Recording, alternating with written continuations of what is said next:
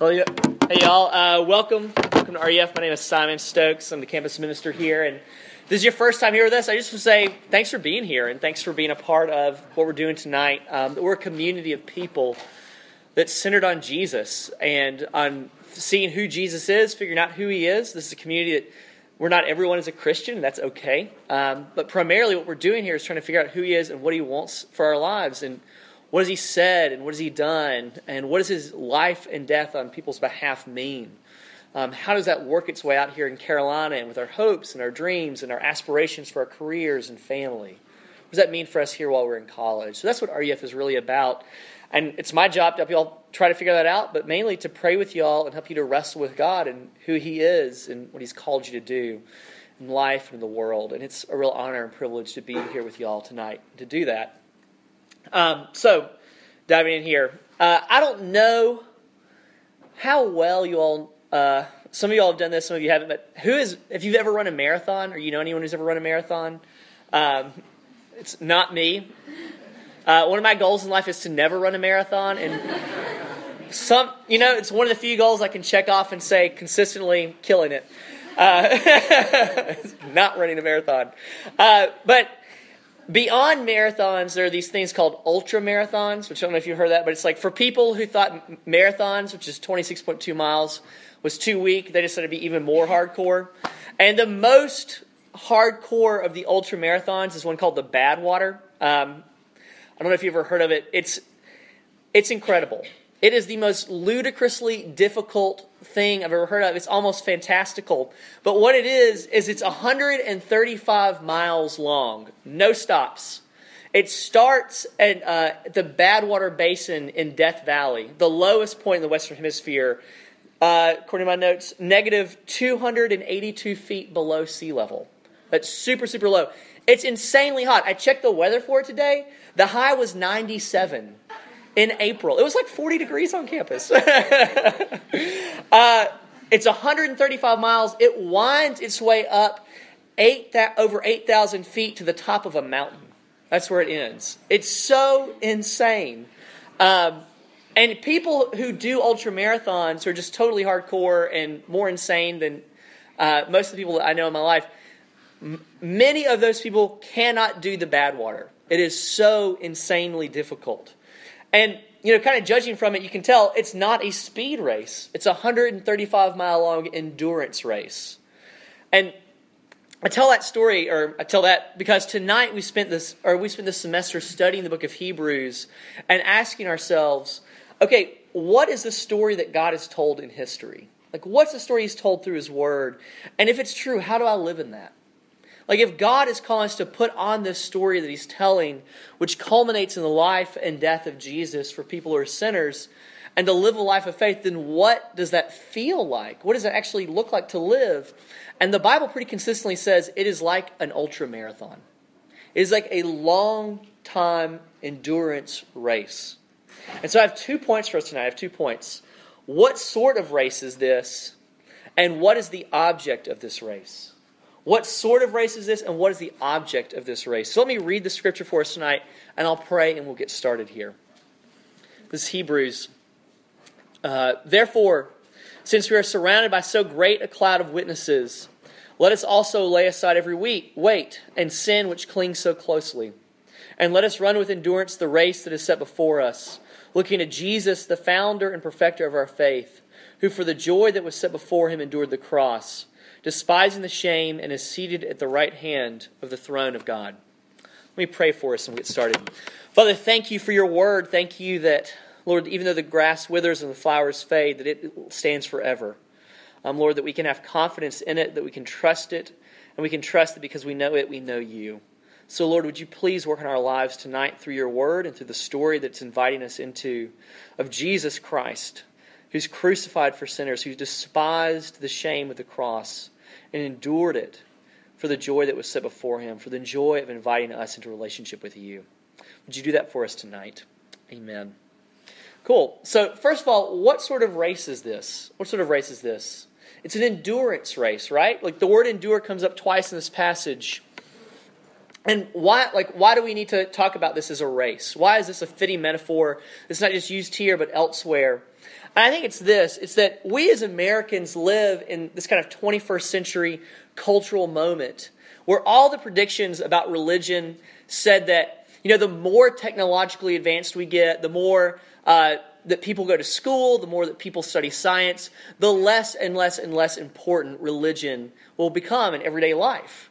And that, by every statistician's estimates, has just kind of blown up on the tarmac. It is just not true. But what you hear typically from people is, I'm not a religious person, I'm a spiritual person. They're still following something, it's just not an organized religion. And the way that this typically plays out is that in the U.S. that we tend to be very attracted to spiritualities that present us with kind of a door. Like, here's a door.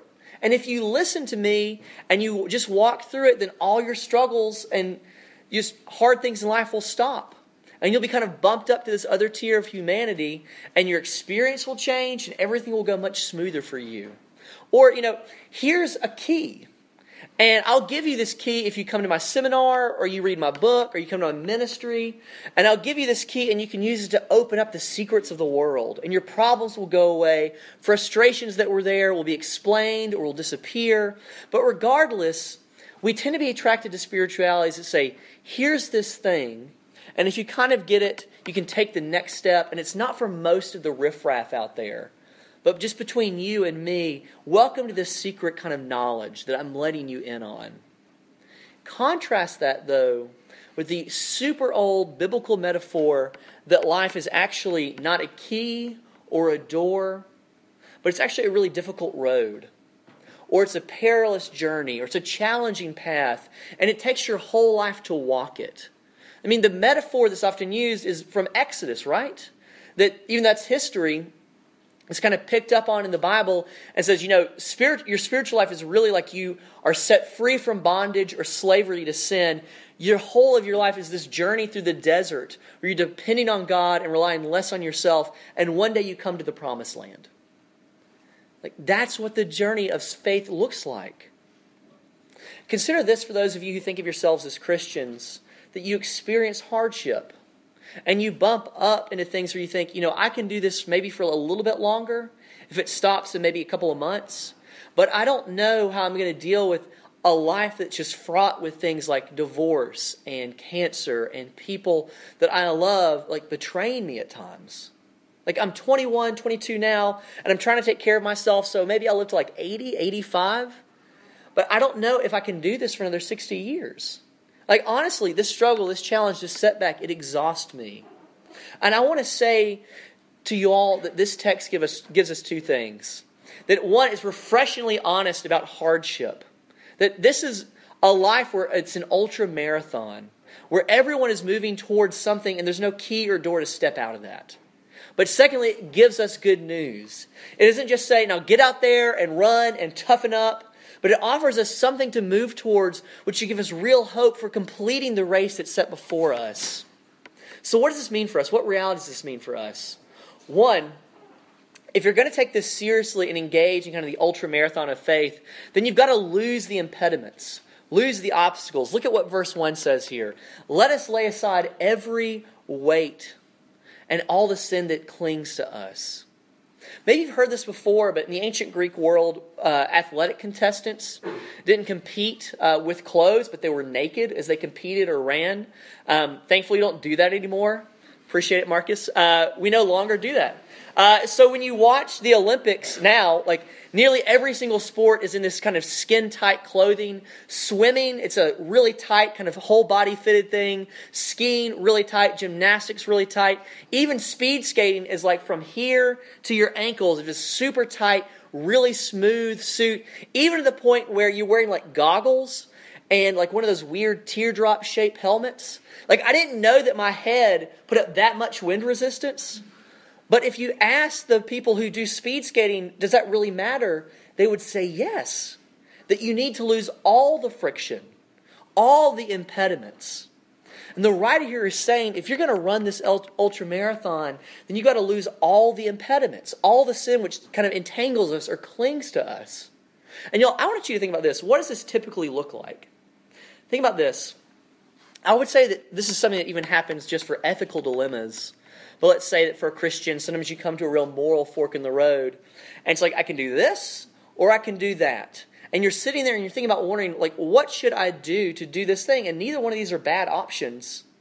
Like, what if you thought about your future, or you thought about trying to make decisions like this? Which one of these will help me run the most? And which one of these will hinder my running? In any kind of way. Like, do I need to wear the weird teardrop-shaped helmet to get that much more speed and efficiency as I run this race? For instance, we're in exams right now, kind of exam mode, where everyone's amped up and writing papers and worried and nervous. And sometimes people take kind of large blocks of time off from church worship. Like, is there scripture saying you can't take a couple of Sundays off? No, not really. Nothing in Scripture says you can't take 3 or 4 Sundays off.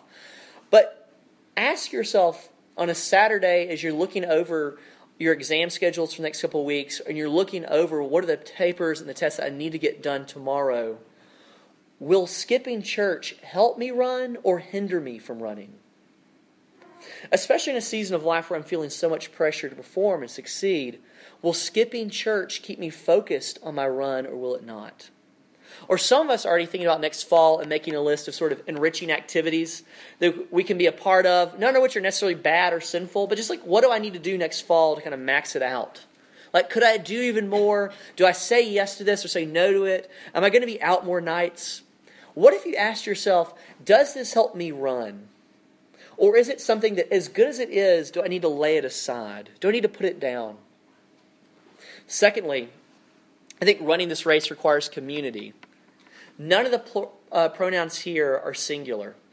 They're all plural. It's saying that it requires people who are going through life with you that you can say to this other person who knows you well and knows your schedule and your time and your hopes and your dreams, help me think through what would help me to run here. What's tripping me up? What am I not seeing? What are my blind spots? What looks like an impediment to you? How do we help one another lose those impediments, right? That's what RUF is about, is let's help one another run this race. Help one another know Jesus and know God through Him. Think about the image that's used here in verse 1. It's the image of a stadium or an arena. And there's so many people there, kind of deceased saints who are kind of hovering over it, that it says it's like a cloud. Think millions and millions and millions of God's people from all of history kind of there over the stadium where we're competing, and it's a cloud of witnesses watching us in this endurance run. I mean, as I was looking kind of at the Badwater Ultramarathon, there was a guy that it talked about consistently who, I can't remember what his name was, like Carnesi? I didn't really get it. All I can remember is that his racing name is Carno, which is awesome. It sounds like he's a velociraptor. If you ever want to give me a cool sports name, I'm just going to throw that one towards you. As I looked online at this Badwater Ultramarathon, he was just incredible. Like, one, to even finish this race, you have to just be on another level of just fitness for regular people. 135 miles in the desert, starts at negative 200 feet below sea level, and you run to the top of a mountain over 130 miles later, right? Like, that's insane. To win it, like he's done, is just totally extraordinary. To win it 2 times in a row is insane. Fitness Magazine called him the fittest human being on the planet. Among other things that he's done, just besides this, his fitness resume is he ran 50 marathons in 50 consecutive days, like back to back to back to back. He once ran 350 miles non-stop. Like, okay, to get a sense of how far that is, because I don't really know how far 350 miles is, it would be like if you walked out of your dorm and someone told you, okay, run a marathon. You ran it. You came back. They said, okay, great, run another marathon. You ran that. They said, okay, now run to Charlotte and back. You ran that. And then they said, okay, great, now have a cool down half marathon. That's 350 miles. So far. And if someone told me, all right, anybody, like a human body can do this thing, I would have said, no way. Is that even possible? But Carno has done it, and it's documented, and it's insane. Like, if he hadn't done it, I don't think I would believe it. All right. What this demonstrates is that these things can actually be done. In the previous chapter of Hebrews, chapter 11, it's kind of been called the roll call of faith. It's kind of going through Old Testament saints. And it's this long list of Old Testament people who've believed and not seen the fruit of their belief. And it's giving us this picture where it's as if we are believers running this race in the stadium, and we're running this marathon surrounded by people who've already finished and already done these incredible things. Like Hebrews 11 says, some people lived in caves. Some people suffered mocking and flogging. Some were sawn in two. It's insane, right? You can read that and think, okay, how is this supposed to help me? It feels like you're pointing me to Carno and saying, okay, now you go do your thing. I'm like, I can't do that. Is it like, I'm supposed to be thinking about Moses somewhere up there looking down at me, and he's like, good job, keep going, only 65 more years to go. Like, I love God, you ought to love God. I went up on a mountain and got some commandments. You should really follow those things. Like, is that what the point of this is? Like, if it's an arena and they're shouting, like, how did they get up there in those bleachers? I think this is where the good news really starts to come out. Because is this a stadium of merit? In most arenas, the stadiums are that. Maybe not for the fans, but at least for the people competing. And sometimes when we talk about the Old Testament, it can kind of sound like, David faced his giants, David faced his Goliath, now go face yours. Or David was a man after God's own heart, you go be a man after God's own heart. And that's how people sometimes teach this stuff. But what are these people actually doing up in those stands? Do you know who some of the people named in Hebrews 11 are? Hebrews 11 says that one of those people, one of these saints who's in this cloud, was Rahab, and it says the prostitute. Like, a woman who sold her body to men because of her faith is up in heaven. David, who started so strong, the adulterer, the murderer, the bad father, is up there. He's up there. He ends really weak. Samson, a judge from the book of Judges, who's supposed to be really strong, this incredibly ambiguous character, killed his in-laws, was seduced by Delilah. Ultimately, he kills himself and his enemies by pulling a building down on himself. He's never named again in the Old Testament. He's named in Hebrews 11 as being one of the people up there. What would these people be shouting at us as they're encouraging us on? Focus, go harder, do what I did. No. What they would be shouting is, trust God. I know this is hard. Trust Him. Lean into what He said and done, and don't stop. If you will trust Him, then you won't stop. That is faith. And that leads to the real issue, because here's the thing to really get out of this. Yes, lose the impediments. Yes, lose the sin that entangles. Yes, run, but run to what? What's the object of our faith? Look at what verse 2 says. It says it all. Looking to Jesus, the founder and perfecter of our faith. Think about those words. What does it mean that Jesus is the perfecter? A lot of people have talked about this and gone back and forth on it, but the best that I can state is that how Jesus lived out and modeled the life of faith was He's the best example, surprise, of a life of faith and trust that anyone has ever lived. We tend not to think of Jesus as like a believer, but it says in Hebrews 2 that He believed and trusted God. Does that mean that's all He did? Was Jesus just a model for us? No. And if we stop there, it's just super discouraging. That would be like Carno times 10, right? Like the point of the sermon then would be, He gave His all, will you give your all? Let's pray. That's super discouraging. No, none of us gave their all. None of us can give our all. Jesus is one of a kind. But He's the perfecter. He does this so well that He perfects it because He's also the founder. Not only what He did is what's required of God's people, perfect trust and obedience, but He perfected it and founded our faith because He got the punishment and the scorn that I deserve for my lack of faith and my inconsistent running of this ultra marathon. That when I run to Him and put the weight of who I am and my identity onto Him, that He is the object of my race. That there are days, y'all, when I just feel like I don't want to run. And there are days when it feels like I'm sleeping in. Or like I'm going to chase something else entirely other than Jesus. And yet through faith, you and I are given credit for all that He's done on our behalf. And God gives us the ability to believe that. Because faith is not attained or achieved like some sort of reward or merit. It's not stirred up on our own production. It can be encouraged or warmed, but it's given and granted by God Himself. So whether you're here and you're convinced of this stuff, or whether you're here and you're totally unconvinced, this is for you. Like if you're here and you're convinced and you're feeling exhausted at this point of the year, and you feel like, okay, look, God is making demands that no one can do. No one can be as generous with their time or intentionality in loving their neighbor as He's demanded. No one can do that. The stadium is looking down and saying, trust Him. We know it's hard. Trust Him. Keep running. Or what if you're here and saying, I don't have trust. I don't have faith. Okay, He has not only modeled it, He can give it to you. God gives the very thing that He requires if you just ask Him for it.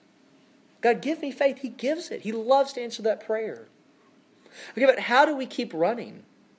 How do we look forward and just keep running after this thing? What if we live to be like 90 years old or 100 years old? Like, very possible, right? Like, you could be in a retirement community on the moon one day. Who knows? The moon. We'll be there. I came across, as I was kind of looking at the ultramarathon thing today, too. You can tell what I did with a lot of my day. Came across a guy named David Goggins. David Goggins was a Navy SEAL. He saw combat in Afghanistan. He lost some friends over there. And when he got back from his time in service, he wanted to do something for the children of the soldiers of his friends to help raise money for them to go to college now that their parents were deceased. So he Googled hardest things in the world to do. And he decided that he would pick some of those things and get sponsors and raise money for the children of some of his friends to go to school. And so, surprise, one of the things that popped up was the Badwater Ultramarathon. And when he signed up for it, they asked him, have you ever done an ultramarathon? And he was like, no. And they asked, well, have you ever done a marathon? No. Well, you might want to do an ultramarathon or even a marathon before you do the Badwater. And he said, okay. And so he does a marathon and then an ultramarathon. He loses like 60 pounds. It's just incredible. And he does the Badwater and completes it. And if you look on his homepage, it starts off saying, I'm nobody special. Yes, you are. You started a charity for the children of your deceased friends. And then he goes into saying, like, let's be perfectly clear. I don't like to run. I don't like to swim. He was a Navy SEAL. You don't like to swim, really? I don't like to bike. I do this to raise money for the children of soldiers killed in combat. Okay, he doesn't like to run. He doesn't like to bike. He doesn't like to swim. But he does all of those things when you're doing an ultramarathon. He does all those things to an extreme level. He does those things, why? Because he has some greater, higher thing ahead of him. Some greater goal that's beyond the pain of enduring this grueling race through the desert. And to run the race of faith well, we need the same thing. Because people like us, we don't drift towards like a great prayer life. And we don't drift towards just obeying God's word. And we certainly don't drift towards like holiness. But people like us, we drift towards things like compromising ourselves.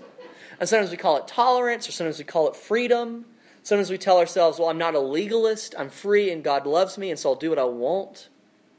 But unless we're actually using that freedom to lay aside sin and run towards Jesus, we're usually deluding ourselves. But real faith and really running the life of the Christian faith is not simply running away from like dangerous sins that might hurt us or jeopardize our future so that we can kind of keep a few pet sins that nobody knows about and we think are fine to ourselves. But real faith is running away from sin, even the sins that we love. And real faith is running away from all of our good works and all of our bad works, all the things that people praise me for, and all the things that I'm afraid that people will find out about me, running from both of those things and running towards Jesus. Because you see, if Jesus is the author and perfecter and founder of our faith, then He's our model. And it says here that Jesus' joy was not the cross. Jesus did not enjoy becoming the man of sorrows. Jesus did not enjoy suffering. He did not enjoy death. He did not enjoy shame. He was not a masochist. But He despised those things. But His joy and our joy must be doing the will of His Father by loving God and loving His people, even to the point of dying to Himself. And so he runs the race of the cross, and he runs to the cross and through the cross and suffers in it and on it, so that the joy that lay on the other side would be his, and so that he would give joy to us. That is what motivated him. That is what made him lay aside his privilege and his glory and his invulnerability. And so he was shamed and inglorious and killed because he knew how much the Father loved him. And he was willing to do whatever it took to give that love to us. Because you know what Jesus knew from experience from being the second person of the Trinity? He knew what Psalm 16 says, that in the presence of God is joy forever, and at his right hand are pleasures forevermore. And that's where Jesus is seated. And the reason he endured is because he wanted that joy. And the fullness of that joy is for his people like us. And when you run to him. That Christianity is not about suffering. Christianity is not about, being really dour and sad all the time. Christianity is not being able to do whatever I want to do because God just forgives all that stuff. Christianity is about the joy of knowing God. It's not about being this squeaky clean person, one day having squeaky clean kids. But it's about knowing God and being healed by him and running towards him and enduring whatever it takes to be the person that God made you to be. Which means to throw aside sin, throw aside whatever it takes to get a little bit less friction in his life and a little bit more endurance for him because he has loved you and given himself for you on the cross. That's hard. That takes your whole life. But trust him and run towards him and you will find joy. Amen. Let's pray. Father, thank you that you are the God of joy. That you give us joy in yourself. That you give us joy in running the race of faith. God, that life is not easy. That there is no door to escape it. There's no key that if we grab it, it will make everything easy. But Lord, the truth and the grace that we have in your Son is that you take even suffering and you produce joy from it. Lord, that if you took a peasant man on a cross, dying for sinners, and you saved millions and millions and millions of people through that, and are redeeming people of all tribe and tongues and nations and races, Lord, then you can take our sufferings and our tears, and you can make joy and peace and loveliness come out of that. Lord, help us to run towards you, redeem our tears, redeem our pain, redeem our sorrows, redeem the whole of who we are in the person and work of your Son, Jesus. In his name we pray. Amen.